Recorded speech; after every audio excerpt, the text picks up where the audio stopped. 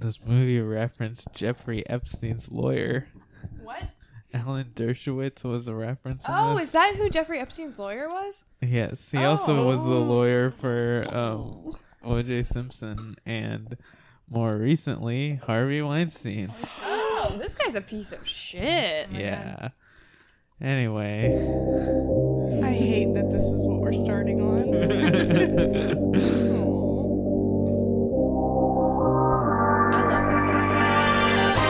Oh, Beryl, refill Mr. Franklin's glass, will you? Now, when you get up there tonight, don't drink too much. Oh, don't worry, I won't. How about a whiskey and soda? Less soda than usual, thanks. And this is wine. To drink. Just a sip might improve your humor. Aren't you drinking? I never drink. No, I've had a couple. Come on, I'm not drunk. And an excellent vintage it is, too. But if you're implying that I'm tipsy, sir... Welcome to Tipsy Terror. This is a podcast where we get drunk and watch a horror movie, and we record ourselves watching the movie, and then we record the podcast right after while we're still drunk, and we cut in clips of us while we were watching the movie, like this clip. What college is this? Their dorm room for being freshmen is like insane. I know. Is this a dorm? I thought this was like someone's house. No, it's a dorm. That's a huge dorm room. That was a clip. I love that clip. Joining us today is very special guest and friend of the pod, Sydney Lawson. Hey, pleasure to crash this thing again. Y'all have never heard her before. You might recognize her from our Amityville horror episode. And our frequent Cinnamon with Sid Corner. segments. Yeah. Where she brings knowledgeable and delightful conversation to the table. And I'm Harish. I'm Sam. I'm Molly. Yeah, and... Welcome to Disney Channel. Welcome to Tipsy Terror. And speaking of the Disney Channel, who wants to hear about the truth about Danimals? No, we're not getting into this. Okay. Yes. Molly has a conspiracy theory about Danimals. If you give $1 on Patreon, we'll let Molly tell you her conspiracy theory about Danimals. I'm going to do that as soon as this is over. And today's episode is about Scream 2. We're continuing our Stabuary series. I guess we decided is what we're calling. It's the best Ooh, that I we've like come that. up with so far. So That's Scream 2. So what's everyone's histories with this movie? Well, I'll start. Because I already gave you the spiel in the last episode where we were talking about just Scream, about my introduction to Scream.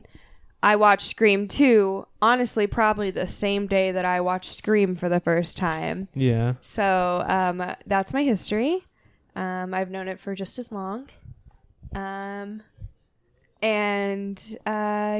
this is probably actually I was going to say the one I've seen the least, but honestly, usually if I'm watching 2, I'll watch 3 at the same time. So, like, they're probably around the same, like, amount that I've watched them. Yeah. There's 4 total. There's 4 total. Okay. Yeah. I was testing you. I knew that. Harish, what's your history? I haven't really seen this one. I think I've only seen it one time. Like, I know I've watched it with with you. But yeah, I guess this would be my second time watching this movie. Yeah, and even the first time I wasn't really like concentrating on the film. So this is the first time I've actually been paying attention the whole way through. What about you, Molly? I've seen it a couple times. Yeah. Like kind of casually, not really. Mm-hmm. Like super invested. I don't think I've seen it with like other people. I think every time I've seen it has been by myself. Yeah. Maybe not actually though. I can't remember. I think I've maybe seen it with somebody once. Whoa. Fuck you. That was loud. Yeah. Car horn, sorry. It's Saturday night, baby. I don't know. Can't remember. But I've seen it before. What about you, Sydney? I saw Scream for the first time like a few years ago, and I don't really remember it that well because a lot of times I just remember shots and not like storylines. But I have felt connected to it because of the main character's name, but I haven't seen any of the sequels or anything. Okay. So this was her first time watching it. Yeah. So what did you think? as your first time watching it? You're gonna hate me, but I wasn't expecting it to like it that much. Okay, yeah. Why would we hate that's you fair. I just really thought it was trash. Because sequels are always really bad, but this was so good. Yeah. Yeah. Like this could be a Sequels standalone. are always the inferior products. By definition, they're inferior films, Yeah. which we'll get to that. But you I'm were glad saying you liked it. you I liked think it. there was a very big factor at play on why Sydney liked the end of this one, or this one was Lady landing. Bird's mom was in it, and she was the killer. Oh wait, spoiler! You can Oh take my that out. god. Yeah. Sydney, you I have mean, blown the podcast wide open. Oh no! we don't care about I was spoilers. like dying while we were watching this because I kept wanting to Say make things. references about the killer stuff, Right. and I couldn't because Sydney had never seen it, and I did not want to spoil it. And then, like 2/3 of the way through, she was like, "What if Laurie Metcalf's the killer?" And I was like, "What? No." Yeah. It was bookmarked too bookended by starting off with Buffy Summers being just like a character Buffy, and yeah, amazing, Sarah Michelle Gellar. and then ending with that just awesome With ending. Laurie Metcalf. Yeah. And I think you guessed both of the killers at different points. Yeah. I'll cut them in if I I think have I the just said audio. everyone was the killer. You did guess like basically It's my every foolproof character. I way. think you did hardcore for a minute there. Think that the camera guy Joel. I love him so much. Oh my Joel god, was great. Yeah. He's a I good connected to him. distraction. Yeah, he He's my Patronus. Oof. Hello. Give it a second. So what should we dive into first about this? Can we just talk about how many people in this movie have been in other movies that we've talked about? Yes. Yeah, Jerry O'Connell, Deep Murder. Yeah. Oh, you're fine. All the Scream, from the Scream cast, you have Jamie Kennedy, who was in the original Scream, Neve Campbell from original, Courtney Cox, David Arquette. David Arquette. Yeah. Timothy Oliphant, The Crazies. Yeah, Oh yeah, he was in that. he was. Has anyone else? Definitely, right? Oh, just from other horror movies familiar with. If you've seen Urban Legend, you might Got recognize chicks in one it. of the sorority girls. I don't remember her name. She's also in Jawbreaker, which is a great movie. Yeah. Which I think also has Rose McGowan. Oh, nice. Huh. I think. I'm like Yeah. 99.9% sure. Right. Great movie. Who else? Well, I yeah, guess- I don't know. I guess we could get into sequel setup. Right. Yeah. So this is a sequel to Scream. Sydney's at college now. It's been 2 years, and 2 years since the original, and now there's also the additional element of there being a movie based on her life that's out Called Stab. called Stab. And so there's that. So And then, so shortly into the movie, there's the initial opening killing, which we'll get to in a minute. But then, like after the killing, you're on campus with Sydney and all her friends, and then we get a scene in a film class where Randy and Timothy Oliphant's character Mickey are debating kind of with their class about if a sequel is actually comparable to like its original. So like Randy argues that it's always worse, it's the inferior film, and Mickey is saying like no, it can be better, and they're arguing and trying to list movies. right. It could be Aliens, better, yeah. T2, The Yeah. Godfather Part 2. Yeah, later he brings up Star Wars, and so like it's fun because Randy sits there in that class and is like, sequels are shit, and it's Right. like in the sequel of this universe. And then later down the line, Randy explains the rules of the sequel being go ahead. I got him. This is my favorite part of the entire series is the rules. I got him. So body count is always bigger in a sequel. Number 2, the murder scenes are much more elaborate. More blood, more gore, more carnage. Yeah. And rule 3, he gets cut off saying it. But it played in its entirety in the trailer, so we know what yeah. it is. It's not in the movie. What is it? Never, ever, under any circumstance, assume that the killer is dead. Yeah. Oh shit! Which happens. There's like some Right. weird killer dead. Well, you thing. don't assume that the killer's dead just to leave it open for a sequel as well. But I think we can tie in the line of never assume the killer is dead to what one of the original scripts had with Stu. Yes. Because I'm Oh, sure yeah. that's probably why that was originally written in there. Right. That's probably why they cut it from. Yeah, because that's the ending's So different. with the script, there were multiple versions. So when Scream was initially sold by Kevin Williamson, he also had a 5-page treatment for Scream 2 and Scream 3, because he wanted to sell it as a franchise. Oh shit! Yeah, that was like his idea for like them, like that studios would pay more because they're buying a franchise. But so he had already planned to do like a sequel, and then as soon as Scream came out, basically like right after March 1997, I don't know exactly, but Scream came out in 1996, and then Very late in 1996, because Yeah. it was one of the top grossing films of 97. Yeah, and then in March of 1997, they greenlit the sequel, and then filming started in July of 1997, Oh, wow. and then it was supposed to come out. I don't know when it actually It came came out. out in late 97. Well, it was like slated for December 12th, Yeah. 1997. Oh my So God. less than a year after the original Scream, apparently. But yeah, so he already had plans for it, and one of the initial ideas for the sequel was that Stu, Matthew Lillard's character from the original, hadn't actually died and had just gone to jail and then came back and was the killer in this. He But like masterminded the whole thing. right, but that wasn't the way they played it out. So very early on in the production, I think it was like even like right after they started shooting, the script got leaked by an extra on the internet, and so because of that, they had to do a bunch of rewrites. So in the original script, the killers, in the script that got leaked, so I'll talk about this more, explain what I mean by that. But in the script that got leaked, the original killers were Derek and Hallie. Derek, Jerry O'Connell's character, Sydney's boyfriend in this one. And then Hallie is her roommate. And like, so if you go on, there's scream.fandom.com, which is like, fandom.com is one of those like wiki sites where it's like a Wikipedia for specific things.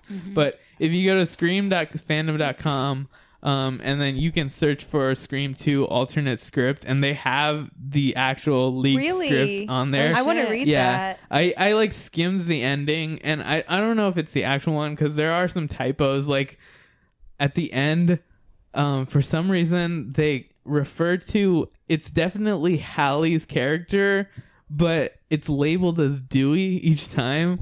So at the end, when you're reading the script on that website, it's like Dewey and Derek are the killers, but then like they're in love, and they're also like but like it's like, so the story is that they met online, and like Derek is like, yeah, I read her blog posts and I really like them, but like her is referring to Dewey. So it's definitely Hallie, but for some reason they just labeled it as Dewey. But anyway, so the story at the end of the original script was Derek and Hallie are the killers. They met online, and like they describe it as this sort of like natural born killers, Mickey and Mallory relationship that they have. That's the reference that they pick. And then they're like they do the whole thing, and they're like huge film fans and stuff. And then at the end, like they're about to kill Sydney, and Sydney's like, "Oh, I thought the like girl's supposed to survive." Like, and then they're like, "No, we've decided that we're sick of happy endings, and we're sending a symbol to Hollywood that we hate happy endings, and that's not how stuff ends in real life." And then they go to kill her, and then it's revealed that Mrs. Loomis is the actual killer, like behind all of this. She comes out and explains that she like got them to help her, and then she kills both of them. She kills Derek and Hallie, and then she's like, haha, my plan the whole time was to blame it on Cotton, who's the guy who, like, his life was ruined by Sydney. So, of course, it's perfect revenge for him to go and kill her and all her friends. And so she goes to, like, blame it on Cotton, and then Cotton kills her, and then Cotton, so it's all fine, right? So Cotton kills Mrs. Loomis, it's all fine, and then Gail goes and is like, thank you, Cotton, and hugs him, and then Cotton picks up the knife and stabs Gail. No. And he turns to Sydney and he's like, she's right, you ruined my life, I need my revenge. And then Cotton goes and like attacks Sydney, and then so the way it ends in that is like, it describes all the way, like, the chase, like Cotton's chasing Sydney, and then it like cuts off and it's like, and that's all I've gotten so far. And then he like describes the ending is gonna be Cotton and Sydney have a fight, and then like they both get stabbed, and then it ends with like both of them closing their eyes. And that's how it ends. So wow, I'm glad that shit. script got leaked. Did it? that was the original. So Why did they change it? Did they change it because fan reactions were bad, or was it Just because to they wanted there Shock to be the a audience, shock? yeah. they wanted it to be a surprise for the audience, and that's the main reason. Like, once it leaked, they were like, okay, we have to change it. But also another thing is that in 2017, Kevin Williamson claimed that they had a bunch of different versions of the script already, and they had already planned to have a dummy script in case it got leaked. Oh my God. And so, like, what he says is, okay, so this is a quote from Kevin Williamson. They were brilliant. worried the killer's identity would be leaked, so we wrote several endings, 3 in all, if memory serves. And when the actors and potential crew members were asked to read the script, we would send the script with the dummy ending. There was even a fake ending where Dewey was the killer. They existed as a decoy and nothing more. Extreme measures, but we really wanted to keep the killer's identity a secret. So that's what he says. He says that the leaked ending was actually like a fake ending, which... So, like, part of me...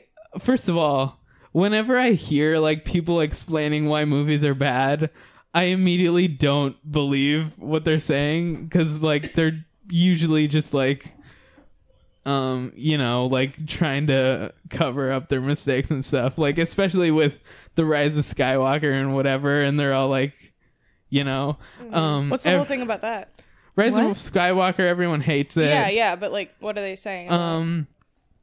Nothing specific. But like a lot of them are like blaming like Rian Johnson fucked it all up. Yeah, and we've been cleaning it up, and stuff. like people think that JJ, people think that JJ has a separate cut that's a better version.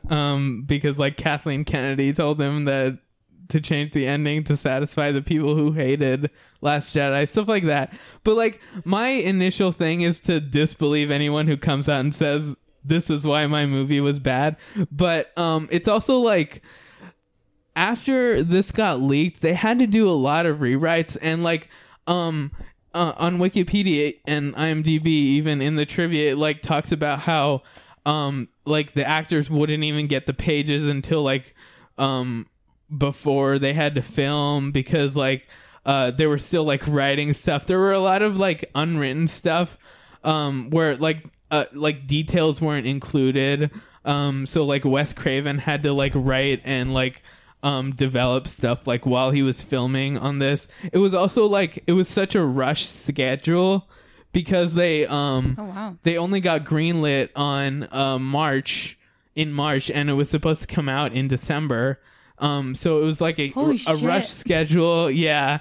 So like a lot of stuff like wasn't like completely fleshed out. They were like writing stuff, and then like after the script got leaked, they the actors never got like the final like reveal ending scene until like the day of shooting, the day that it was supposed to be shot. So like the way, like when you when you think about it in that way, it's like, okay, like if you had to like spend so much time writing like up to the day of shooting, then why would you write an entire dummy script just for it to get leaked? I don't know, whatever. Maybe he but finished the script and then by the time they kind of got to shooting, he had a faked one just in case. Well, yeah, I don't know. Producers need to see a script. Yeah. So it could have just been for producers and to get things made and done. Right. Yeah, I don't know, but I like, don't really buy into that. But I think that script definitely was what they went into shooting with. it's also like I sort of believe him because it is a worse ending than it is in the actual movie, but I also don't believe him because it's like you wouldn't write an entire script just to get that leaked and then have to work extra to write it and get it out like in time to film and stuff. Do you think it was a marketing stunt? I don't think so. That's another thing where it's like, yeah, like maybe it might be a marketing stunt, but also like that's still like putting extra work. If you have to do more work, then it's not really that effective of a marketing stunt. But yeah, so like that's the story behind the whole like leaked script in this. I will say, I'm not surprised that pages were coming out the day of or the day before, because I feel like a lot of parts of this movie don't have as clear of a resolution as they do in the original. Yeah, it's definitely not as good as the original, in my opinion. But I feel like that works to the points that the movie makes about sequels being inferior films. It kind of plays into that, which like, does make it good. Yeah. So I can't like really be mad at it. So for me, something that drives me crazy about this movie is Mickey's character's excuse or like motive. I always have thought that's like the worst motive I've ever heard from a movie is like, oh, I'm gonna go to trial. Yeah, it's pretty stupid. I still think it's stupid, but knowing what Harish told us in the last episode about why Kevin Williamson came up with the idea for Scream in the first place, right? Which was, it was based on the Gainesville Ripper, who basically just wanted to be the next Ted Bundy. Yeah. It makes sense as to why this could be like a modern serial killer's reasoning. Is like, I want to be trial famous. Yeah, it's to just like do the killings and be a big name. Yeah. It makes sense. I still think it's the dumbest motive out of the whole Scream series, but there's also motive in the actual act of doing it for serial killers. Yeah. But I think that Mrs. Loomis coming in for just sweet revenge and like her reasoning on that, I think that's fine and good. That's great. They set that up early on too when they talk about Miss Voorhees. Yeah. From Friday the 13th, how it was the mom. I think they kind of did a good job of planting that seed. And it's like a really great parallel of having the mom of like the son who in her eyes needs vengeance. Right. You know? It's cool because it's like literally the opening scene of Scream, the thing that gets Drew Barrymore killed is that she messes up the question about Friday the 13th, the killer being the mom. And then in the sequel, so like in Scream, like the killer asks Drew Barrymore a bunch of questions and it was like, if you get this wrong, then you're gonna die. And the question that he asks her that tricks her is like, who's the killer in Friday the 13th? And she's like, oh, Jason Voorhees. But the real truth is that like it was actually Mrs. Voorhees, his mother, who was going around killing everyone. And so that's really what tricks her. One of the most famous like plot twists in horror. Yeah, and in this movie, Scream 2, it's revealed that it's actually the Lady original Bird's mom. killer's mom. Yeah. It's so cool. I almost screamed. I was so happy. Like respect for like horror history and like genre. I think that's such a good homage to have like Mrs. Loomis as the killer. Right. And that was even in the original scripts, at least the one that got leaked. No, absolutely. That's perfect. It's good, yeah. I want to make a parody editing cut of like clips from Lady Bird and then cutting to her talking about being a parent. Yeah.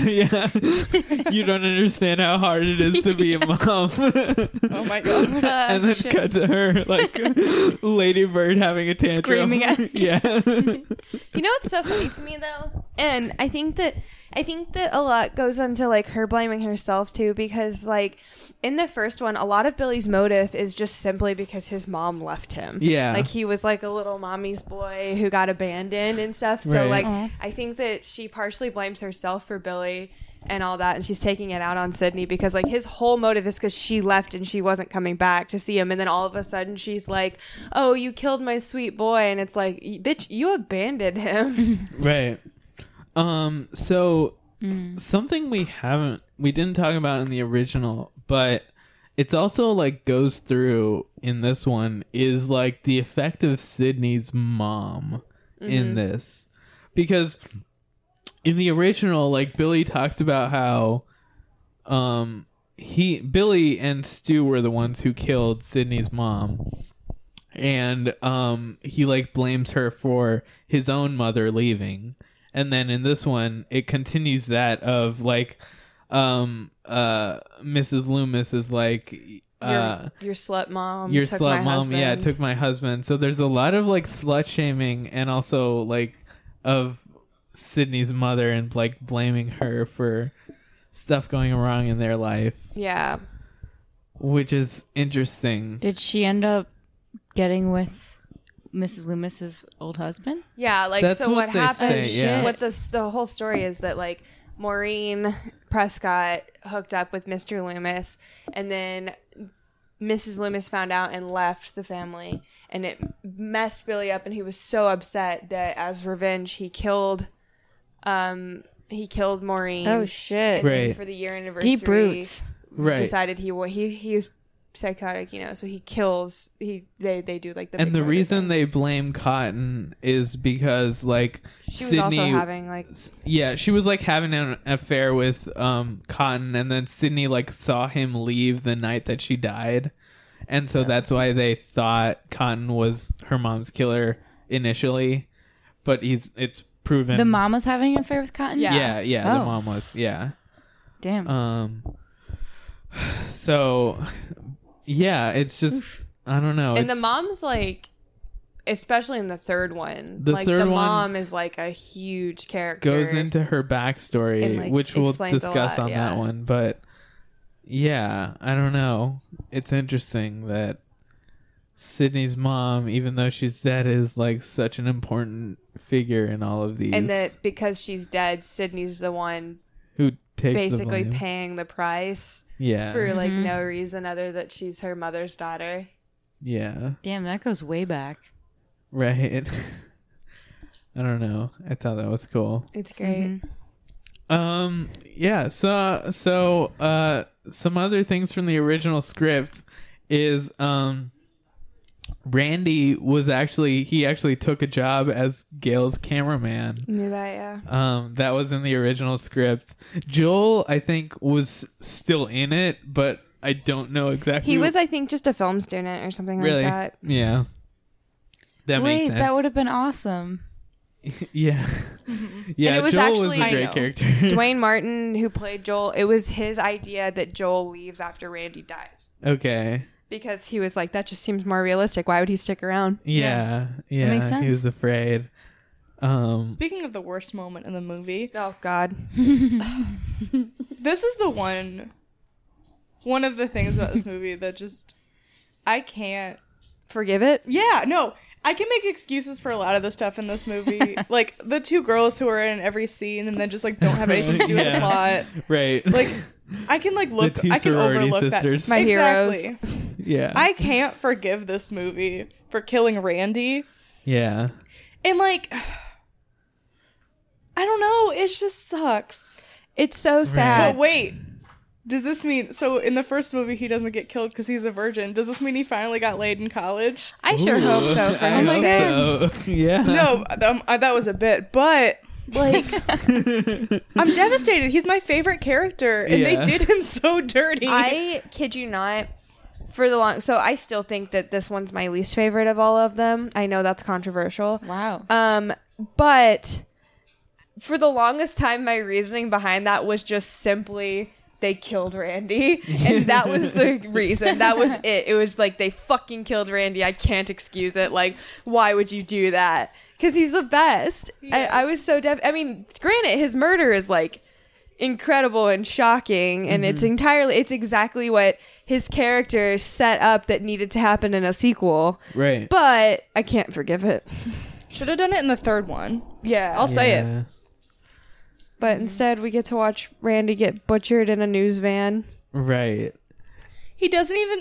And I'll say it, his death is not that interesting. He should have had a better death. Yeah. A better murder scene. It's what he deserved. Right. He deserved to have a murder scene that at least is an homage to a different horror movie. Yeah. If that makes sense. So, like, kind of how, the Cece, the sorority sister, gets thrown off the building, and you get that shot that, like, is reminiscent of Halloween, where, he's looking over the balcony at the body on the ground that he's thrown. If you had even had something, like, as subtle as that, you know, I feel like that would have been better, but... Right. You just get stabbed in a van. It's an off-screen death. You just see the body at the end. It's not fulfilling. Yeah. Can't forgive it. Justice for Randy. In a production van, though, so it's kind of like he wanted to get into production. So he did. Little thing for him. I don't know. I can't forgive it. Also, I want this to be my Letterboxd quote. This movie brings up an important issue, which is society's real villains are film bros. Oh, yes. Yeah. Yes. It's true. Yeah. They call Mickey that Tarantino freak. And Right. Oh my honestly, god, that was him? Yeah. Oh shit. Yeah. You know what? Yeah. Checks out. Anybody who talks about movies the way, honestly, any of these characters in that film class talk about movies is probably a killer or an asshole or both. I wrote this down as we were watching the movie. Our film class is actually like that. No. Where people are just like going around talking about movies that they like. No. Yeah. Like the first Well, it day, depends maybe. on what class you're in. Because, like, I was in a class Yeah, it where we depends on the studied, class. like, auteurs, and we would sit there and, like, compare stuff and be like, well, in this movie, yeah. So, like, I've been in classes It that have depends on done the lecturer. Yeah. Because sometimes they'll let people just talk about it. But Right. hardly not never does it happen. No, it's stupid. And I think, Harish, did you take a film class at Ohio State? I took a screenwriting class. Like, 3 of us have taken film adjacent. Or 4 of us have taken film adjacent classes. Yeah. Like, Discussion like that happens, but the difference is that it's in an academic setting, and the professors set it up to, like, if you're going to be making your case, you have to back it up, and you have to have specific examples and references, Right. and, like, you need to be academic about it. Yeah. someone can't just say, I don't like sequels. And someone else can't Yeah. say, well, these are all the sequels I like. Well, because then it's just people talking you about... can't account for taste. Well, they were talking about the It's not a kill. quote. They were Yeah. talking about the killings and how they think that the killer is trying to make a sequel. And Randy was like, well, that's fucking stupid because sequels suck. Yeah. And so then here's your early evidence that Mickey's the killer is that Mickey's championing sequels. Yeah, he's right. He's And he right. also Aggressively He's like- so. after his interrogation of my long and historied criminal past, that was the easiest interrogation I've had to do. Yeah. I think it's a bit, but probably not. Oh, shit. Also, there's like a scene where I cannot remember what it is, but he like straight up says something like, I think it's, he mentions how Derek went back into the house at the party, but he wasn't there to know that. And so everyone thinks like, oh, this was him basically giving away that he was the killer. Oh, shit. Even though I think that yeah. if they were in the hospital, somebody would have said it to him Someone that Derek would went have back in the explained house. it. But that's something that Yeah. people talk about. That's cool. I didn't notice that. Yeah. Like, Mickey does not spend this movie trying to hide the fact that Well, he's the killer. in the original script, Derek was the guy with the camera who was filming random stuff. Because at the end, there's like this whole sequence where like Derek and Hallie pass the camera between each other and like keep filming Sydney as like she's like being tortured by them, you know. So they changed that to make this guy. Mickey has a camera at whenever they're all watching the press conference thing, and that Right. footage is what we see when Yeah. Gail and Oh, Dewey. shit. I was gonna say along those lines, there's that like really good AV moment in the Right. classroom where they show the video on the TV screen of them watching it, Yeah. and that is kind of really hard to pull off Yeah. to mix it with other footage and then go to live footage. Yeah. It's happening in the room and you're feeding it to that camera, Right. to that TV. To the second How TV. You have to in be the- really good at AV to You'd know how have to to do be that. a film student to know how to, I'm a film student Yeah. and I don't even know how to do that. Yeah. a film Oh my student God, learning yeah. that specific thing. Father, I cannot click the An book. IT I don't know the AV chords. person. I don't know the over. But that's like really hard to do, especially with 90s technology. Yeah, yeah. you have like VHS tapes. That's my gripe about this VHS movie. tapes, How? and he's streaming from a video camera to the TV. What? Like live streaming. Yeah, like that Oh my god. That's, yeah. doesn't check he was out. the original I mean, Twitch that's star. doable in the 90s. That's totally a thing that we could do at my Right. house when Yeah, I was growing mean, up. There are like But live. from the projection booth down to that. I mean, yeah, if you had a cord plugged in, because like with an old camera, all you'd have to do was plug in the camera and plug it into the TV, and it was just it was like you'd have instead to of have watching a cord it, long enough to go down to that TV. you just would plug it into the thing, and then there was the cord, like a cord at the. that would Yeah, come there's out. probably other connections You- on the other side of the room. You Yeah. know what I think? I think that they pre-recorded some of the footage, for the movie, and then they played They it. cheated it. I know. Is that I know you Hollywood hate to magic? see it. Well, I Got have a that different Hollywood theory. magic. My theory is they put a green screen over the TV screen and then just put in the footage later. Oh, you know what? That's actually pretty good. But yeah. The cheapest way to do it. But yeah, Public Enemy #1, Film Bros. This movie proves it. That's why I love this. I will say, I love movies in general and horror movies that talk about other movies and talk about film and talk about making movies and all that. Yeah. This movie has so much of that. From the opening scene, where they're Right. going to see Stab, and I'll let Sam talk Stab. more about Stab because I know it's your passion. But the opening scene of this movie, the cold open, is at a movie theater, which is cool. Yeah. Well, we talked about how fucking ridiculous that scene is. Oh my god. Yeah. Because, okay, so you've got a movie that's based on killings that happened 2 years prior. Right. Quick turnaround for a fucking movie. Like, even in modern times, it takes a little bit longer than that. Because, like, you want to be sensitive to the people who were murdered. Mm-hmm. And Yeah. Okay. anyways, We'll go into whatever. this. We can get past that. But then we go to the screening of this movie where the it says on the kiosk or the marquee, not kiosk, the marquee outside that it is a preview screening of the movie. So it's a special Okay. sponsored screening. Yeah. But then the studio is giving out ghost face costumes, which is incredibly insensitive That's weird. and asking for trouble. With like fake knives Yeah, too. they like glow in the dark and shit. And then you get in the screening and it's like a rowdy screening, which is a thing that people do. But for a premiere of a movie, Not for a premiere. Well, consider this. It was the 90s. it was the 90s. And then, so because of all this, we get the very iconic death of Jada Pinkett Smith, which is to me phenomenal. And like you would need all that set up to do the death, but just as it's going on the whole time in the scene, we kept just looking at each other and being like, this is so weird. Not Right. normal at all. Also, what movie theater would ever act like this? I'm sorry. I could not tolerate Well, this. This is the There's, like- rowdiest crowd. There's rowdy screenings of movies where you like can do this Filmed shit. in Stabuary. Yeah, they're like acting as if it's like a cult movie, like with known points to react. Like it basically looks like a Rocky Horror Picture Show screening that you'd go to like during Halloween. This like in modern times where everyone like has lines where they react, they know what's gonna happen next, and then they're like ready to react. Like the scene where the opening scene where Casey Becker dies, everyone's like raising their fucking knives and like cheering it on. And we see it in Scream 4. We'll get to it when we get to Scream 4, but there's a Stabathon, which is where all the students watch all the Stab movies. Yeah. And we see this kind of behavior there, but it makes sense. It makes sense these are because cult it's movies at this it's point. 20 Wait, it's is there 10 gonna- years later. Yeah. And so they're like, and they're in Woodsboro, so it makes sense that they would like sensationalize it because it's their history. Right. But for this movie, it's like, why are they doing that?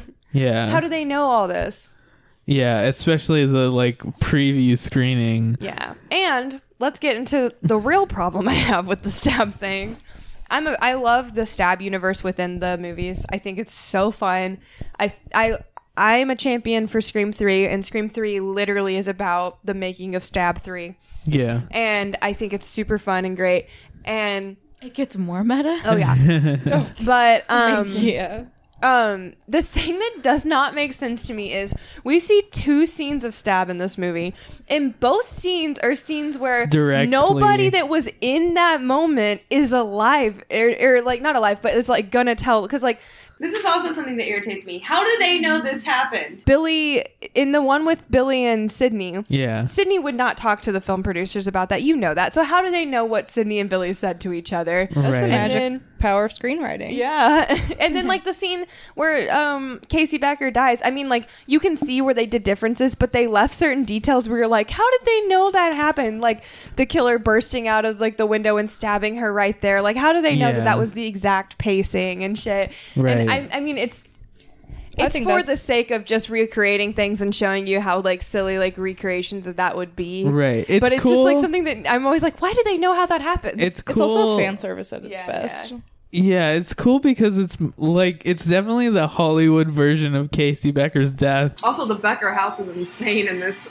Where she's like directed by Robert Rodriguez. Yeah.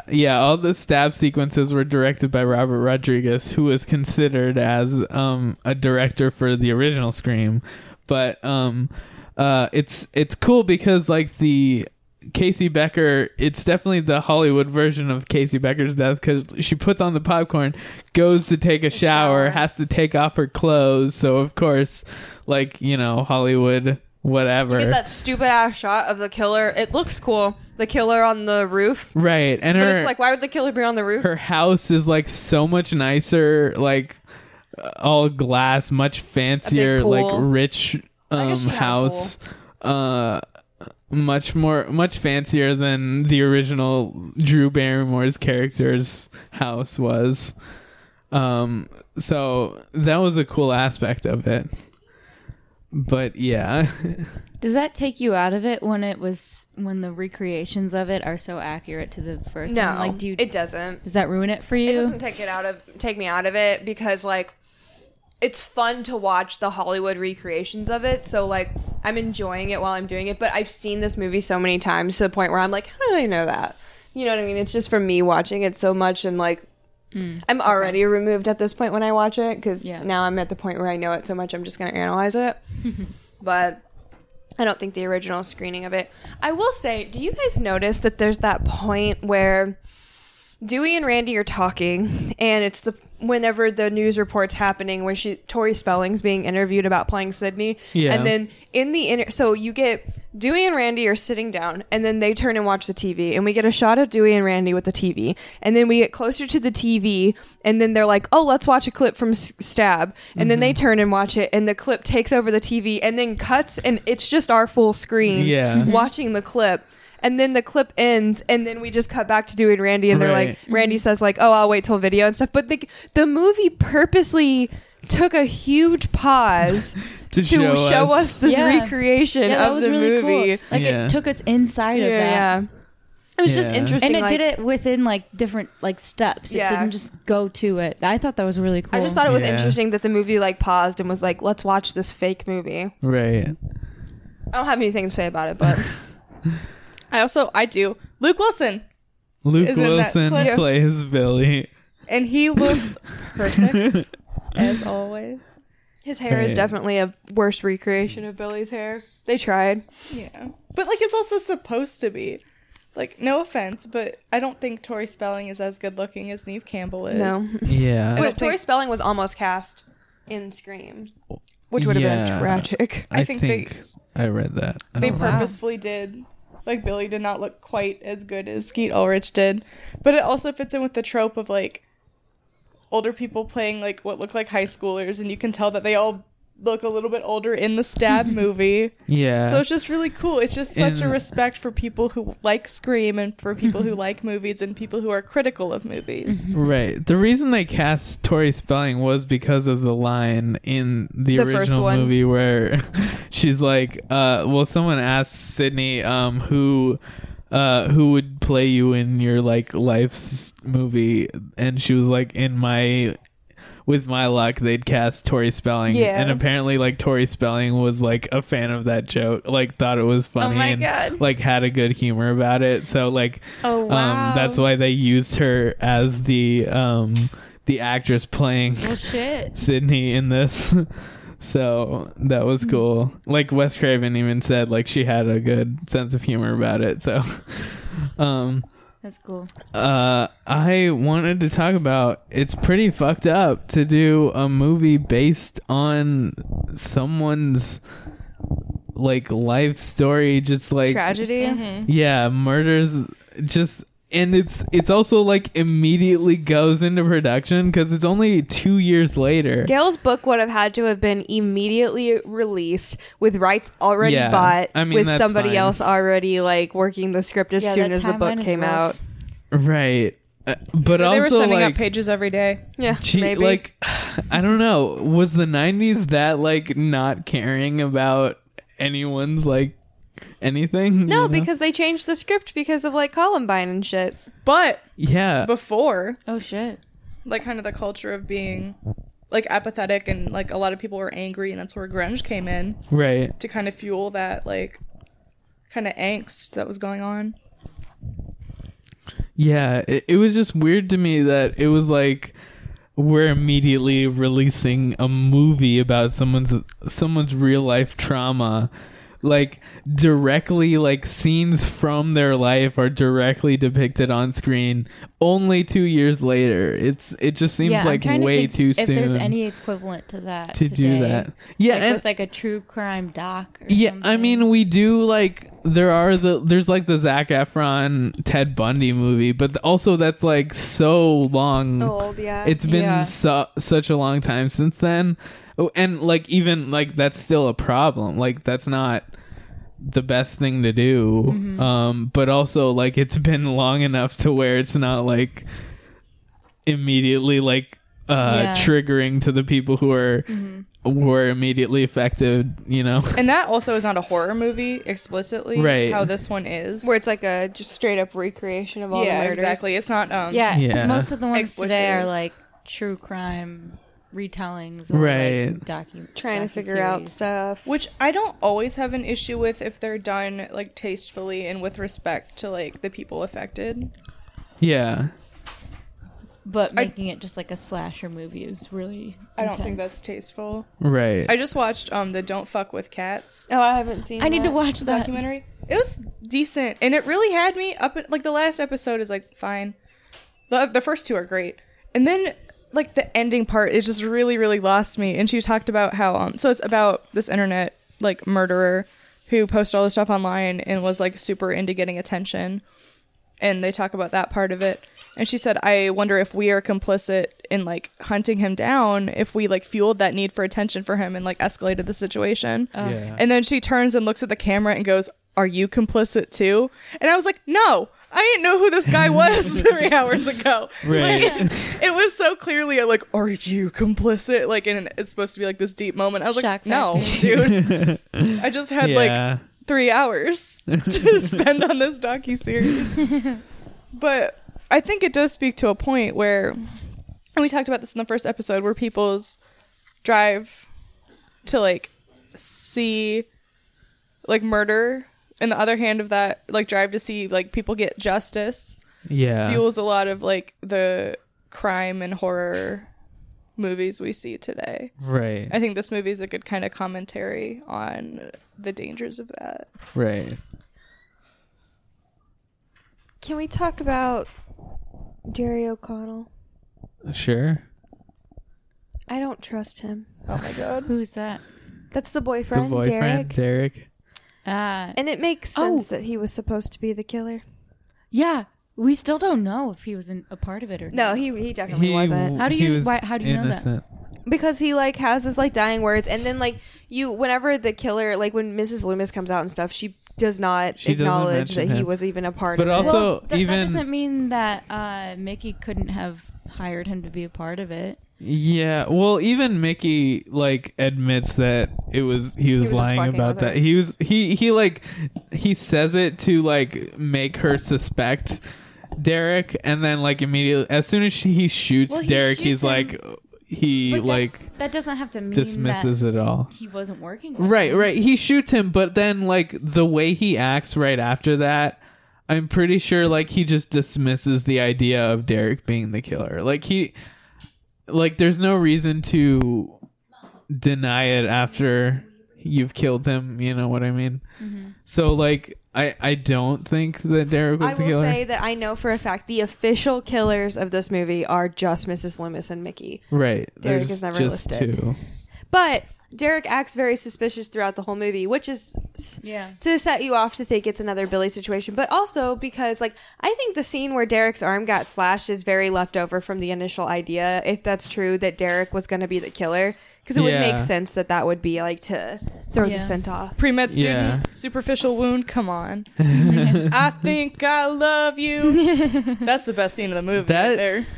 He had to audition by doing that scene. Oh my God, and really? singing that song. Yeah, that was it's the a hard audition. scene to do. If anything, that's the scene that takes me out of the fucking movie. The whole time I'm like, what is right. going on? This would never happen. I know, but I love it. It's great. It's great. And it's like you're watching Jerry O'Connell do it, which is great. And it sets up him getting kidnapped later. So it's like it's also great because he's not really a good singer. good of a singer. No, he's just a guy. And so it like works perfectly because like time. as like a random college boyfriend like who's not a great singer, it just works.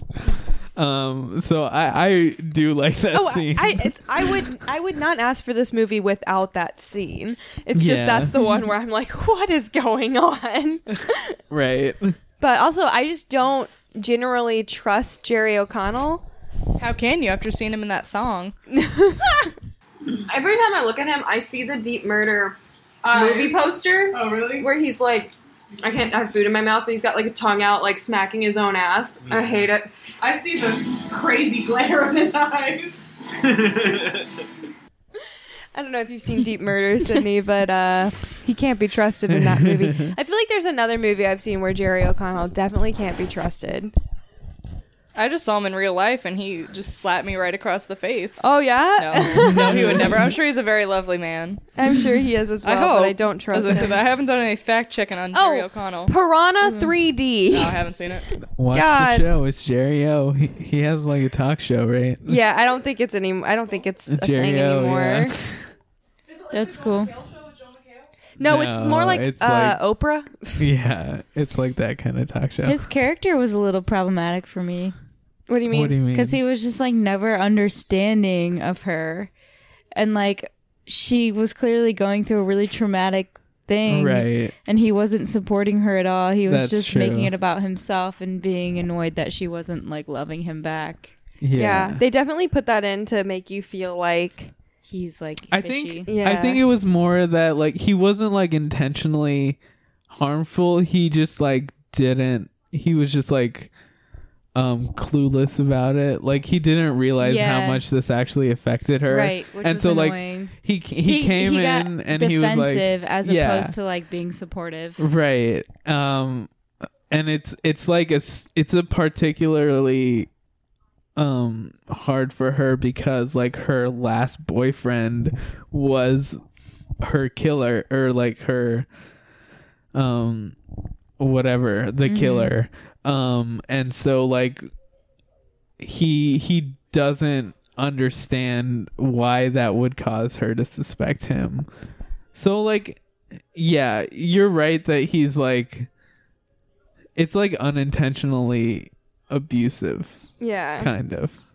Yeah. The whole time when he was just doesn't talking and get it. interacting with her, though, I was like, red flag, red flag. Right. It's just weird because it's like he's like a lovable guy, and he's like when you watch the movie, at least for me, when I was watching the movie, it was like, oh, this guy just is dumb. Like, he just doesn't get it. He's like just a dumb boyfriend who like loves you and like he's great, but like he also just doesn't understand why she feels like that. So I don't know. I didn't like blame Very frat him guy for emotional, it. Yeah. Capacity. But it's also like it's still like you gotta like listen to her feelings and stuff. So yeah. Let's see.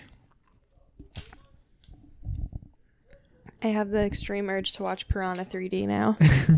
Because Jerry O'Connell's You in think it? he's crazy in Deep Murder? Watch Piranha 3D. I watched that in high school and I remember hating it, but I think it's more of like an ironic thing, so I don't think I got it. You know, I think it's one of those movies. Not to change the subject to a different movie, but he's on my mind now.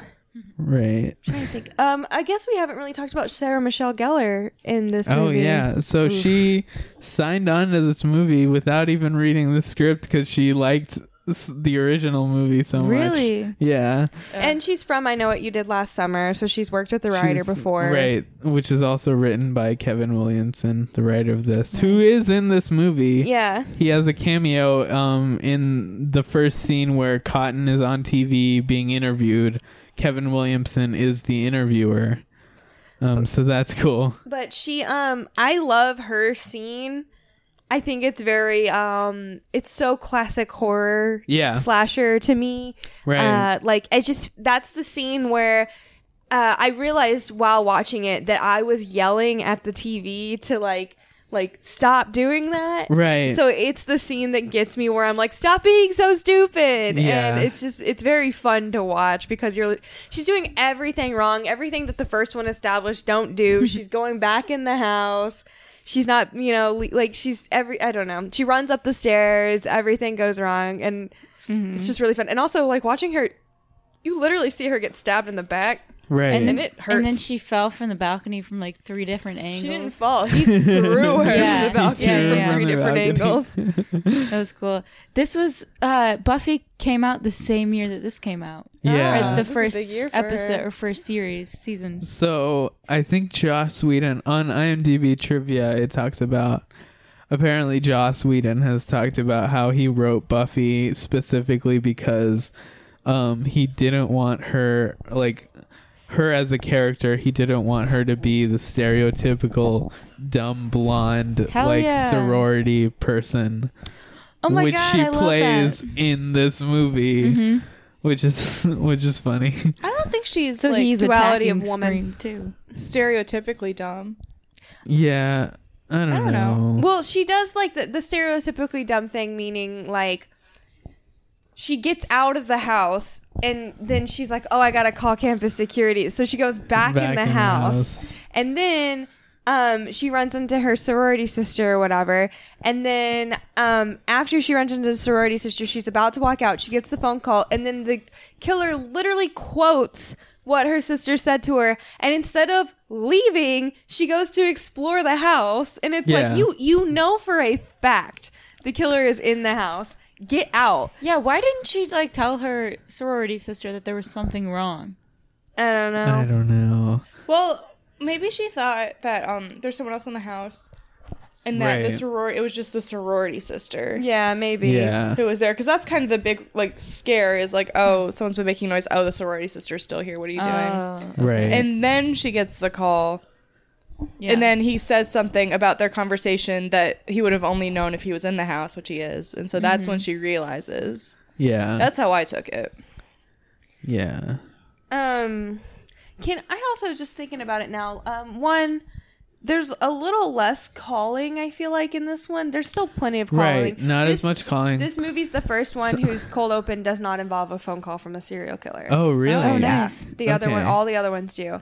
But also, like, doesn't it feel like to you that the calls are, like, less graphic? They're not as fun, yeah. Because, like, in the first one, Sydney or Casey gets the phone call, and he's like, if you hang up, I'm going to cut you like a fish. Yeah. And, like, and then he tells Sydney, like, I'm going to kill you like I killed your mother. And, like, they're, like, very, like, terrifying. And in it's these, terrifying. he's just like, oh, I'm quoting something I heard. And there's also like longer like conversations with the killer, whereas in this one there's not as much. Yeah. Even like Randy, I think, has like the longest phone call, and even that one's like hardly anything. Another, and it's cheap. Talking about Billy. It's basically. suspense. Yeah. So I think the phone calls in this one are far less satisfying. Right, they are.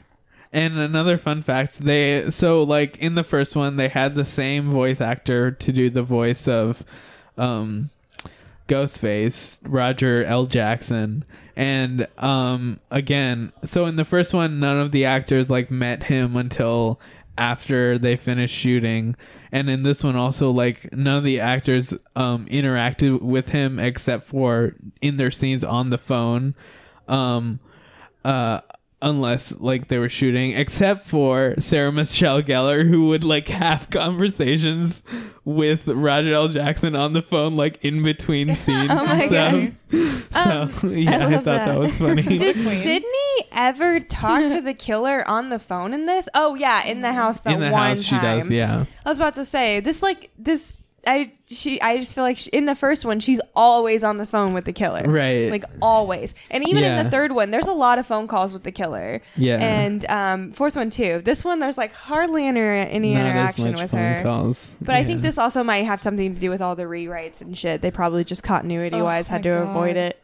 Right. I wish so much that this script had a clear vision with like purpose like the first one did. It has really good this movie. It's good potential and everything. It's just like you can tell where like they had to like rush some shit or and I think it's a good movie. Change stuff. It's good. It's I'm just disappointed decent. knowing It's so much that better because than- it could have been better. Better than you expected. Yeah, right? because it's a sequel and it's really good. Yeah. Like Sydney's in the you sequels are saying it was favorite rushed films was like is blowing my mind because mean- so many things were like brought together. If Yeah. you rewatch the first one though, you'll see what I mean. Where it's it doesn't hit as hard. Yeah, I mean this one's still really good, but the first one is like chef's kiss. Like Chef's kiss. oh, got it right. Well, let's talk about the opening scene, because the opening scene of Scream is really good. Like, just pure horror, like really creepy. And it also like sets up the movie perfectly. How do you guys feel about the opening scene of this movie compared to that one? I also like it, Yeah. but I like it. It's not straight horror, it's comedy Right. as well. But it is also really brutal and effective. Yeah. And I like that it sets up the whole movie within a movie. Mm-hmm. But the thing that irritates me, and I talked about this when we were talking about the episode, I can't understand how people would be acting like that in a movie theater.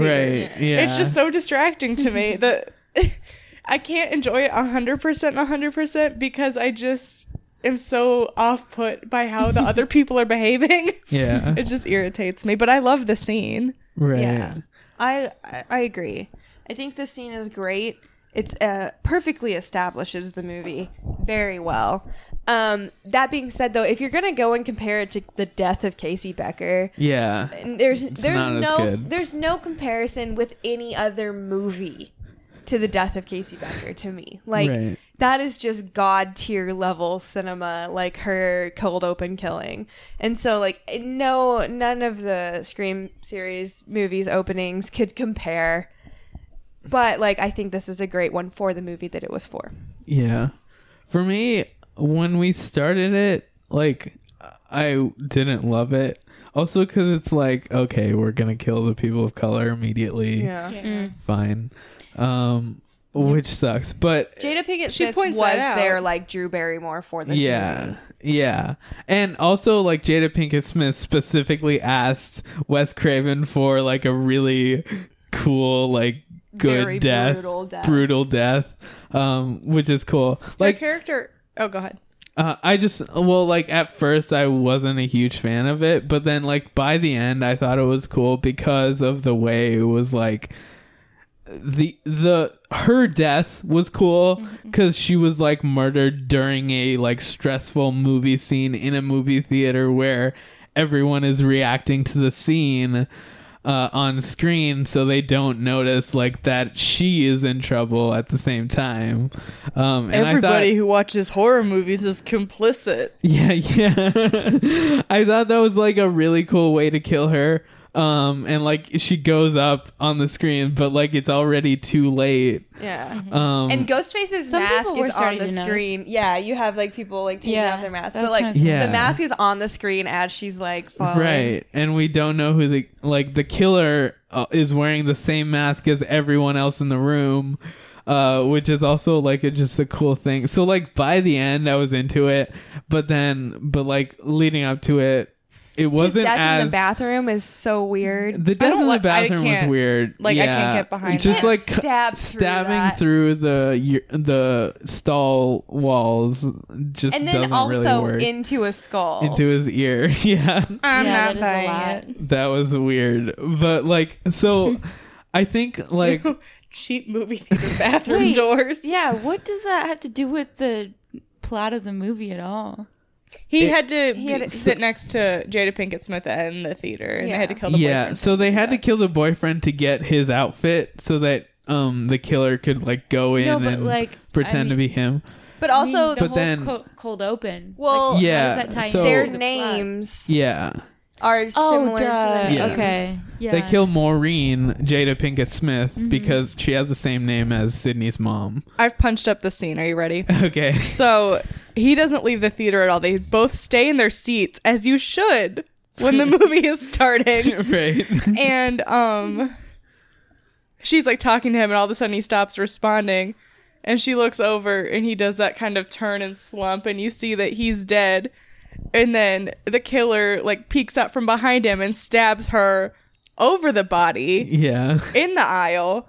It's the same effect. It's just, right. Oh my God. Much shorter. It doesn't have to be. You can see more of the movie. You can see more of the audience stuff. They can have more dialogue about the movie. I don't know. You're right. Right. And there's a good opportunity, if you had a longer scene, to have a whole thing about how you shouldn't answer phone calls when you're watching a movie, because it ties back to the whole thing about Scream using phones and about movie policy about not using your cell phone in a movie theater. Yeah. I don't know. Punched up. I think I could have punched up that scene in particular, but that's my opinion. Just like, I just love the Casey Becker scene. Mm-hmm. Just the way it like plays out is just so like well done and like so horrifying. Perfect for a horror film. That like the scene, like just setting it in a movie theater, just overall just like doesn't work as well as that. Did you have comments on it? I don't remember the Casey Becker scene. I thought for this movie it worked really well because it set up the theme. That's right. And she's also like calling out the issues with the movie the whole time. Stuff like that. Why does she have to take off her clothes? Yeah. Whatever. Yeah. Mm-hmm. She also points out when they're walking in about how black people die first. Yeah. In horror movies. Yeah. So it's like weird that they point that out and then follow the trope. Right. But then they also have no characters of color except for like the camera. Exactly. The roommate. Well, no, her roommate. Her yeah. roommate, who is the, I guess, the last to die before the killers. Mm-hmm. Yeah. But she still dies. Mm-hmm. Right. So like while it's aware of its own tropes, it doesn't do enough in that regard to and change the in the original script her roommate was the killer, so that would have been a person of color as the killer as well. Is the roommate originally described as that in the script though? That's or was true. that casting after? We talk about it in this script, how serial killers are typically white men, and how by her being the killer it would go against the thing, but that's all about how sequels operate, you know. Right. Everyone's a suspect, and it could be against trope, but yep. Sydney, what did you think about the cinematography of this movie? You made a couple comments about it mixing up. It was really pretty. It was anamorphic lenses shot on film, of course, because it was the 90s. I was trying to look up what lenses and camera it was shot on. I noticed a splotch on the film. We streamed this on Netflix, and there was a spot with a close-up of Jerry O'Connell, and like a film splotch went across, and I was like, whoa, this is digital. Huh. Wow. That's really cool. Yeah, that's why I fucking love film, because there's so many cool things that could happen like that give it character. Yeah. yeah, a lot of the lighting was good. It was kind of flat lighting. That one scene where you were bothered by one scene where, well, clearly they didn't even show like a wide shot. This doesn't make sense. You think the killer will strike again? They're backlit and they're backlit. One can read. Can you tell us where's the sun? But it was like the outside. They were a crowd of people talking to someone on a podium, and the crowd of people was backlit by the sun. And then you cut to the podium, and they were also backlit by the sun, but they were like looking at each other. Yeah. But that's probably something that like most people wouldn't notice. But for me, it bothers me. Right. Because I'm always looking at, especially outside, because it's really hard to light outside if it's like really bright outside. So that was kind of a lot. Yeah. This movie, I think, didn't have like a lot of attention paid to the cinematography, but it was cool. It was well shot. The lenses were cool. Yeah. Trying to think if there are any like big moments. The breathing and when you like rack focus from one character to the other because it was anamorphic, it kind of like squeezes in on them, which is really cool, and that's why I love those types of lenses. And they did that a lot with like Sydney to someone in the foreground. Okay. In a couple scenes. Yeah. Yeah. Cool. Yeah. Did you guys talk about the most ridiculous scene? One of the most ridiculous scenes of this movie, which is Timothy Olyphant just getting blasted. Oh no! At the end, where he gets shot multiple times and literally So many launches backwards and practically does a backflip in the air. It's a lot. Yeah. Just so many times he gets shot That was so for no great. reason. Right. Do you think this movie fits the rules of a sequel as defined by Randy? Yes, there are more deaths. They're really gruesome too. Do you think they're Gruesome gorier deaths. than the first movie? Well, No. Randy, we get a shot of him basically covered in blood. A guy gets stabbed in the skull.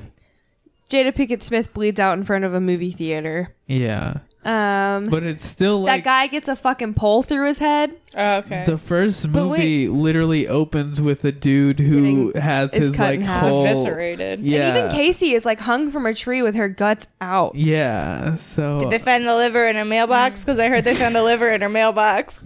I guess that these deaths are just more like playful. yeah, they're definitely not much greater, like more horrific than the original. Oh, shit. You didn't talk about it in Scream 1, so I'll talk about it now. My favorite death of the first movie is when Stu gets the television pushed on top of his face. It's Yeah. awesome. I love Yeah. that entire idea. It's so creative. It's like really effective. And it's cool because it's Sydney pushing the TV on top of the killer. But it's also a shot of Halloween when Laurie Strode is holding up the knife to stab Michael Myers. Right. Oh, So shit. it's Laurie killing Stu using... The TV. Or sorry, Sydney killing Stu using Laurie with a knife from Halloween in the movie Scream. Oh, it's Yeah. so meta. Oh, you guys should talk about the Nosferatu scene. Oh, there was the Nosferatu. Yeah. Nosferatu just randomly on TV. And he's in one of creeping around the scenes. house. Yeah. He's like it's Buffy. the Famous shot. stereotypical Nosferatu shot where he's climbing up the stairs and the shadow is like really big. And it was timed so perfectly with her like walking through. Right. Was that Sarah Michelle Gellar's Yeah. death? Yes. Yeah. Yeah, that was pretty cool. I will say the deaths in this were mostly just a bunch of stabbing in the stomach Yeah. and some guns. That's most of the Right. death. They were kind of Right. A lot They're- of shooting and some stabbing. I don't think they were gorier than the first. They weren't. The cold So- open had the most interesting deaths. Yeah, for Right. sure. Yeah. I don't. Oh well, Sarah Michelle Gellar got thrown off of a building. Which isn't That like was super... Nah. I mean, that was cool. That also happens again later in the series. I also did think... I liked the effects a lot for the car crash with the pole going through his head. That was Yeah. neat. Yeah, that's insane looking. Right. And the so- bullet hole in Laurie Metcalf's like throat when she gets shot. That's really cool. So I mentioned during the morning after about the MPAA Sucking? for the original. They wanted to rate it an NC-17, but then like the producer Bob Weinstein went and talked to them and like convinced them to put it because it's a satire and it's not trying to glorify violence. So they made it an R rating. And so for this one, Wes Craven was like, oh, they're gonna deny it immediately. So like he specifically made a more graphic cut. Like there were 3 shots of that dude getting stabbed like in his ear. There were 3 different shots of that, and like he added like more stuff into it than he wanted to in the final cut, in order, because his idea was like, okay, we'll send this and then we'll send the actual real cut and they'll be fine with it because we cut out all the extra stuff that we added. Oh my god. But the funny thing is, like, he sent the original more violent version and then they were like, okay, this is an R rating. They just gave the violent version a normal R rating because I guess like having seen the original, they decided that this one was also a satire and just gave it an R rating because of that. So I just thought that was funny. I didn't know. I knew that he sent a fake cut, but I didn't know that they were like, oh, yeah, that's fine. Right. Yeah. So should we go into our segments? Yeah, let's roll into segments, baby. What would you do if it were you in this movie? I would have definitely been in that film class. I don't know about you. I would have been in that film class. Yes, you're right. So, I'd say I'd probably make it. Yeah. Because actually, you know what? Maybe not. Because I have the opinion that sequels are the inferior film. And we saw what happened to people who don't like sequels. So, I think I'd get the bullet. I would definitely be in that film class. That would be where my type is. I don't know if I would have even been around the action. I probably would have been chasing Mickey, let's be honest. Oh. Yeah. I know. I would have been after Randy. I know. He's you got would. that like hot goatee. You know, I'll say it. Jamie Kennedy, if you are free next Wednesday, I have a couple hours off, you know, if you want to come talk to me on Wednesday when I am free. Whenever like her schedule. at the frat party when Mickey asks Haley if she wants to dance or whatever and she's like, yeah, with that so and so, I would have like been the one to slide right in and be like, yes, Mickey, I will dance with you. I'll step in her place. So I would have probably ended up dead because I would have been lashing on to the killer. Yeah. I'm just hung up on a man who got his throat cut in a van. I don't know. Well, if we're talking who do we relate to the most? I didn't think about that. I guess like Mickey, maybe, but not his motivation for doing all the killings. Who he is. Just like him, like being the dude who films and also like thinks sequels are inferior or whatever. Like, or no, or superior. Red flag. Whatever. Yeah, I would have been Mickey. I have bad taste in film. Yeah. Oh no. No, I guess I am Randy still. I said I was Randy in the last one, and that still applies for this one. Because, like, also, like, Randy in college, a lot cooler, better more looking. Muscular. That works. Yeah. He's got a hot goatee. Nope, he looks like good. a leprechaun. I like it. I like the goatee. I think it's hot. I love goatees. It's like, I don't know. Yeah. I'll say it. I'm definitely still Randy, the like hotter version. I think I'm still like ugly Randy, but no, he was never really ugly, but I don't think I'm quite hot Randy yet. We'll see. Give it a year. Quite hot Randy yet. But if I were Randy, then yes, I'd die the same way as Randy. I guess. Yeah, you would get in a heated phone call. I know you would. Sis?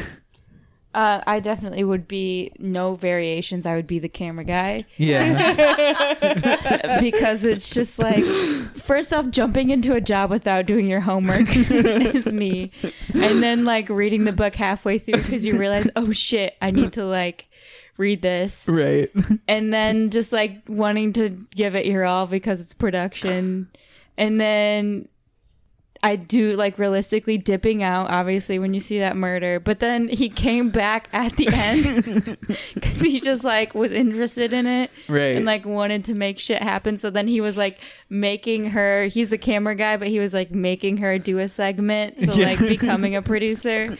So I just related with him very hard, right? At the end, he comes back and he's like, "You're Gail Weathers. Do your segment." That is big Sydney energy. You're Joel and you ran away. Yeah. Good stuff. I love him so much. Can I do my segment of what my buzzer noise would have been if we still do trivia? Yes. Oh my God, Alternately titled my favorite quote of the movie. It's Dewey, right kind of near the beginning when he's in a spat with Gail Weathers because he did not like the book and how she wrote him. And Gail had described Dewey as oozing with inexperience. And Dewey, before he leaves, says, "I have to go. I have some oozing to do." That whole conversation is like the worst conversation in the whole movie. Oh, wait, we didn't talk about Gail and Dewey again. Oh, we didn't talk about Gail and Dewey's scene where Dewey gets stabbed is like the best scene in the movie. That's a really good scene. Yeah. Oh my god, watching Gail this movie because like it wasn't and nothing that happened was like boring and dry horror stuff. Like it was all really interesting. Watching Gail go through that sound room was so tense, and then like right when you're feeling relieved, you just watch Dewey get Prince right up, and then quotes she goes murdered. up to it. And like that's another like meta thing because she's watching it just like they're watching the sequels and watching the other movies. She's just watching that happen. Yeah. And then of course we get Dewey living again because the audience cannot let Dewey die. He just has to get stabbed a lot. Yeah. But yeah, once again they've got this time they're hateful towards each other because something happened between them. Right, but there still is that chemistry. Oh, they want to fuck each other real bad. Yeah. He's got his hand on the titty like 5 minutes before all this is going down. Right. Oh, that was a great beat too. Got one hand on the gun, another hand on the titty. Would you just fuck in public like that in a chemistry classroom? While there's a serial killer on the loose? No. Like Not that's the vibe. passion. Yeah, you got to get like real caught up in that moment. Yeah. But yeah, they had their chemistry was fun. There was a lot more time I think spent on Gail and Dewey in this movie. Yeah. And there was a great payoff because like his scene where he gets stabbed and she watches is I think one of the best in the whole series. It's so God. It's a really good scene. I almost cried. Yeah, especially like because there's the whole like soundproofing and stuff, and she can't hear him even though he's like just behind one pane of glass. It's great. Mm-hmm. Yeah. Aren't all the characters behind one pane of glass? The television glass. I tried to do the X-Files theme song and it didn't work. The car scene was also a really good scene for me. Oh, where she's crawling over. Oh, That's very tense. Yeah. And she hits the horn and you're like, God damn it. That's because of course. If that was me, I couldn't do it. I absolutely would. I would have crawled over, taken the weapon, taken off the mask. Yeah. Why didn't she? She's supposed to be this badass woman who's had like defeated killers before, but she can't just take the weapon and kill him? Because then, like, you can at least see who it is and see their fucking eyeballs. Yeah. So if you're crawling over them and their eyeballs open, fight them. You know, it's like there's just so much in that scene that it's such a very well built, tense scene. But there's so much that you're just like, you could have done other stuff with it. I also don't feel like it's realistic that he didn't wake up that whole time and then he immediately woke up as soon as and he like knows exactly what to do. Yeah. And also, like, what could have made that scene better to punch up this scene? Fine, Sydney gets out, that's okay. But then Hallie doesn't. Yeah. Right. Because they kill her 5 seconds later anyways. Mm-hmm. So it was just so weird to me that they had to run away and have that whole argument about how, like, she didn't lift up the mask. Yeah. And well, it added more suspense that way. Yeah. But still. Right, because we don't know who the killer is. Or you could have had a killer reveal and then a second killer reveal later in the movie. Like, you could have... I don't even think you need a reveal. I think if you build up the tension in that scene like it was built to have it lead to a death, like, immediately, I think that's fine. Because then Sydney has to run away from Ghostface, and then she goes to, like, and then it's okay. Right. I cannot. Shortly after that was when Courtney Cox right after the soundproof scene, she comes out to the phone booth, and Laurie Metcalf is there, and that's why I knew, or that's why I like had a hunch that it was. Yeah. Cause that was a really cool thing. Why would Debbie Salt be here? So what's the next segment? Who's the villain ranking? Oh no, the award. Oh, ooh. This gets a Jared, right? Jared, yeah. Oh yeah. So a Jared Padalecki Award for excellence in acting. Who's the best actor in this? I don't know. I'll say Courtney Cox for this movie for me. Ooh. Okay. I think she's great. She does play Gail very well.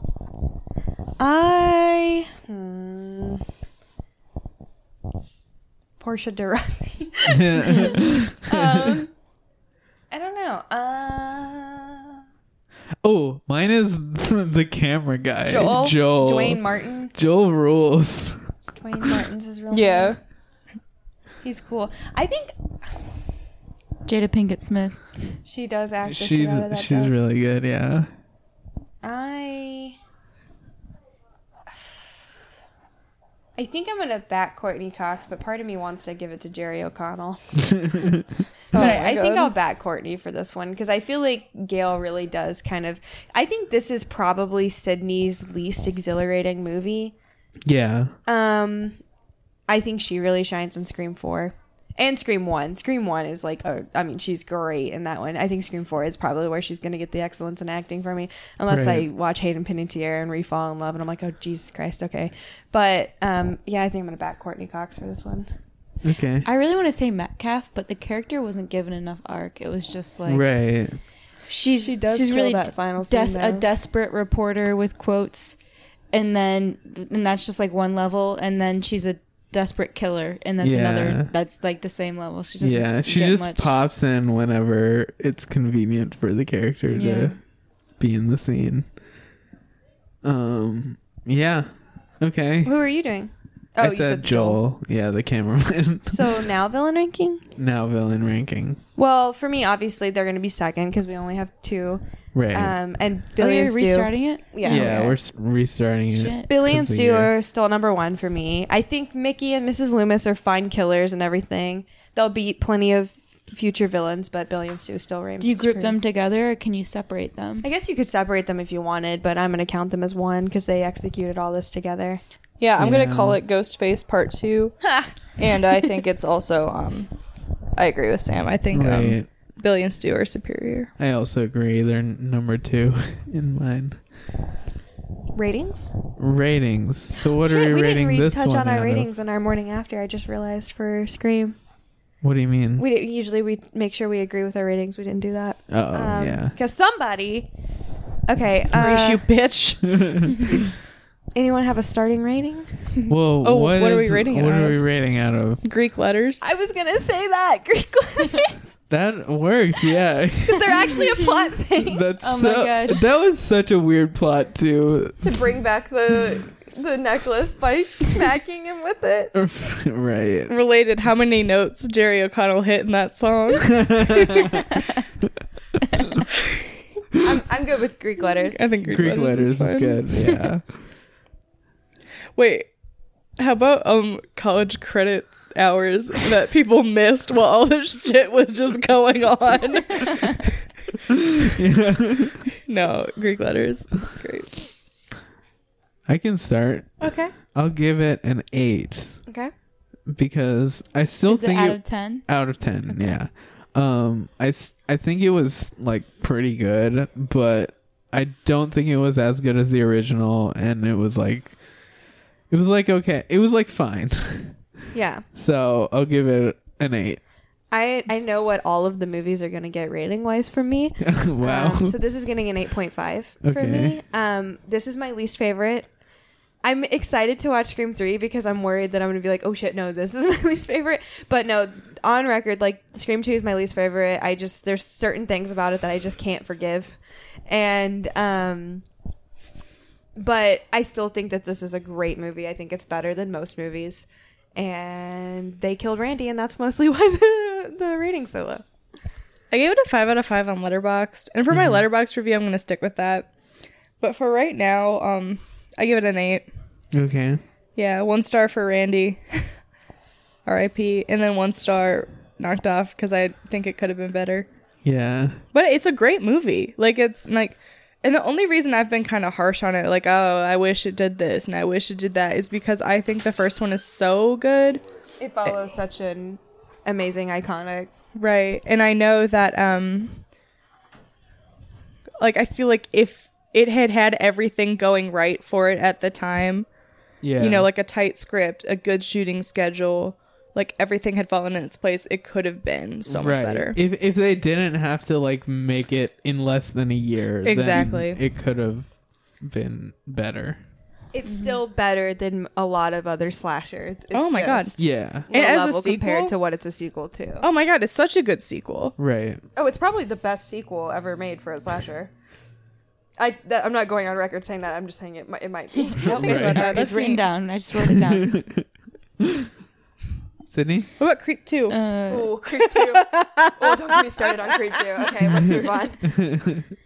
I would also give it an 8 because it was like super solid, really good movie, really good plot and story. I don't think there's anything super amazing about it that would bring it up to the 9 or 10 level for me. And there were some like plot holes in it and like a few unrealistic things, but with suspension of disbelief, you can get past those, and it's worth it for the plot. And I also think it kind of earns its suspension, right, in that regard. So, yeah, I'm gonna stick with an 8. Cool. So recommendations based on this movie. What would you recommend? Obviously, all the other Screams. All the other Screams. I want to recommend Urban Legends. Because that one chick's in it. Right. And also it's a college-based horror movie. It's a great movie. And it's so much fun. Jared Leto's in it. Oh, yeah, he is. It has one of my favorite scenes in horror movies. It's this, like, emo goth girl typing, like, IMing on a computer. And, someone types, "What you into?" And she replies, "Lithium." And I felt that. I think it's great. I have to think of more. Those were just my immediate. Let's do sequels. How about the Halloween sequel? I haven't seen it. We Me have neither, it. but We have the DVD. We still haven't watched it. I'll recommend it anyways. Halloween sequel. I Know What You Did Last Summer 2. I still Know What You Did Last Summer. That's what it's called. Oh, Friday the 13th 2 is a different killer, Jason Voorhees, than its first one. So that's like a fun one. The second one's also good. Third one's the best, Yeah. but the second one's great. Sequels. I want to recommend The Crazies. Because Timothy Oliphant's in it. Whatever. Molly's biggest eye roll ever. It's okay. Say what you will. I love it. Whatever, dude. Yeah. Grown Ups 2 with Adam Sandler. You might recognize him from Uncut Gems. Maybe. Uncut Gems. This time they cut them. Projected to win a 2021 Shadow Oscar. It's currently in production. I have a good sequel. Evil Dead 2. Ooh, yeah. A sequel that's better than the original.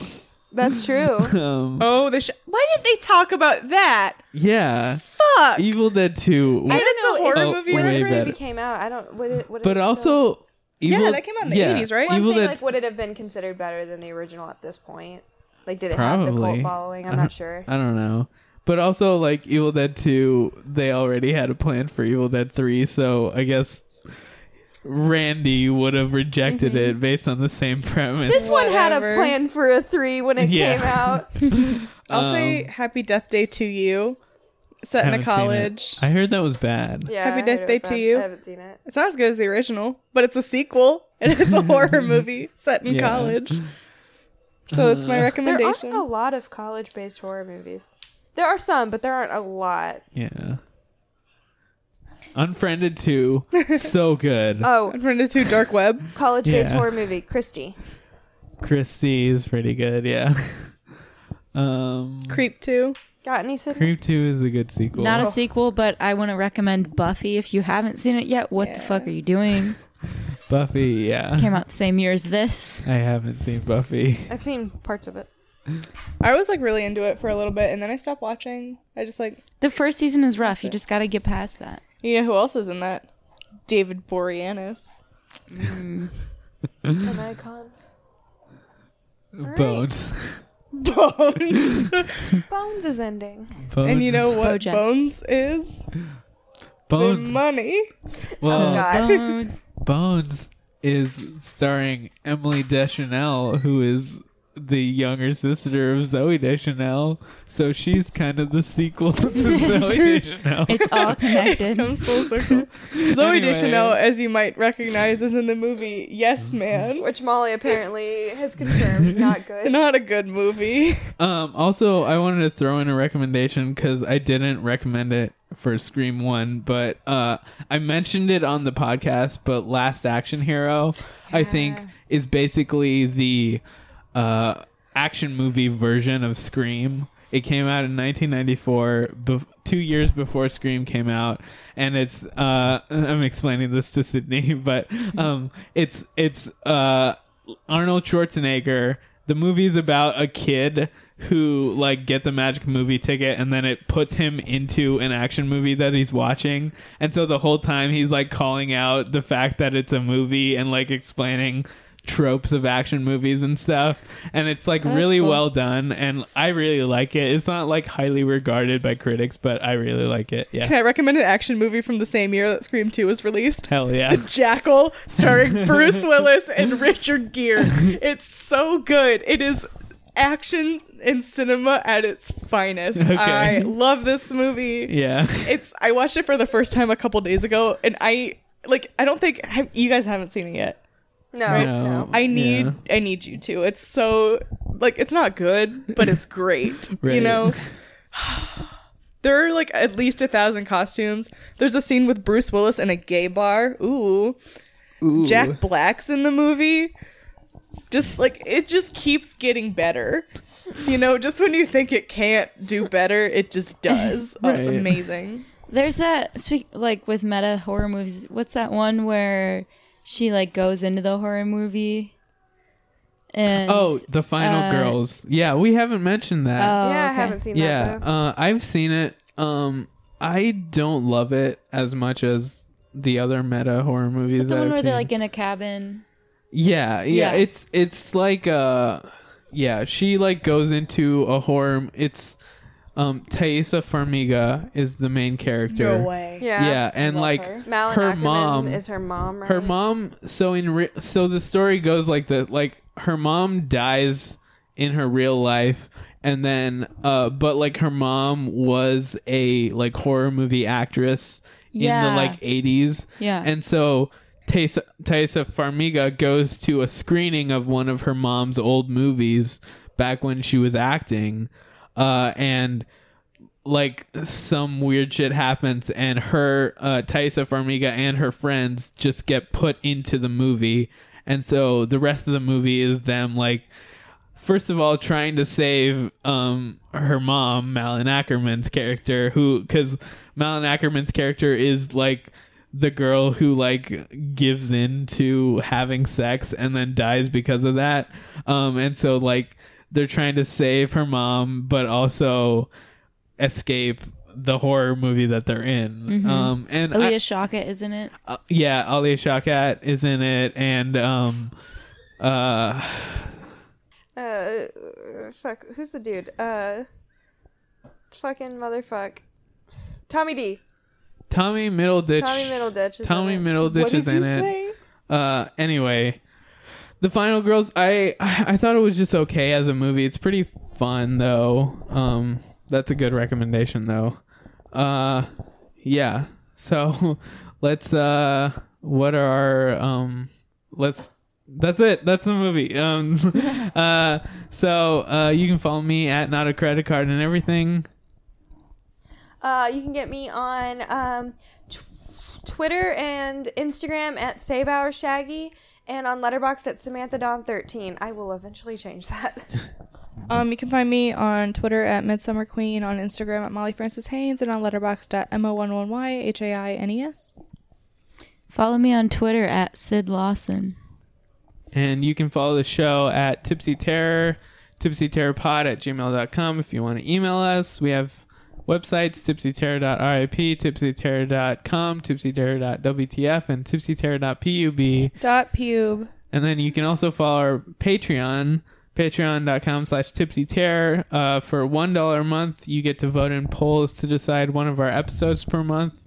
And then you also get to see my reviews of the horror movies. I'm going through the past 50 years of horror week by week in this. And the latest review that's up right now is A Bay of Blood from 1971. It's really good. I had a lot of fun with it. It inspired a lot of Friday the 13th. Like, basically, like, pre-slasher giallo. It's the one that inspired a lot of slashers. A Bay of Blood by Mario Bava. Really good. And then the next review that's coming up, by the time this comes out, it's going to be up soon. It's called Sisters, directed by Brian De Palma. Haven't watched it yet. And it stars Margot Robbie. Yeah. Not that Margot Robbie? Not Margot Robbie. Margot Kidder? Margot Kidder. Oh my That's God. who I meant, yeah. Can I watch that with you? Yeah, I love sure. Brian De Palma. Right, yeah. So I haven't watched that movie yet, but the review will be up soon by the time this episode comes out. So you can get that at the $1 level. And for $5 a month, we do bonus episodes. We do one episode per month currently, but if we get enough donations, we'll do more than one episode a month. And yeah, that's all. Come back next week and we'll be doing Scream 3. Woo! Cool. The best one. I'll fight. Okay. Oh my God. Bye. Bye. I got a thing for the sidekick killer in all of these. Even in Scream 4. Really?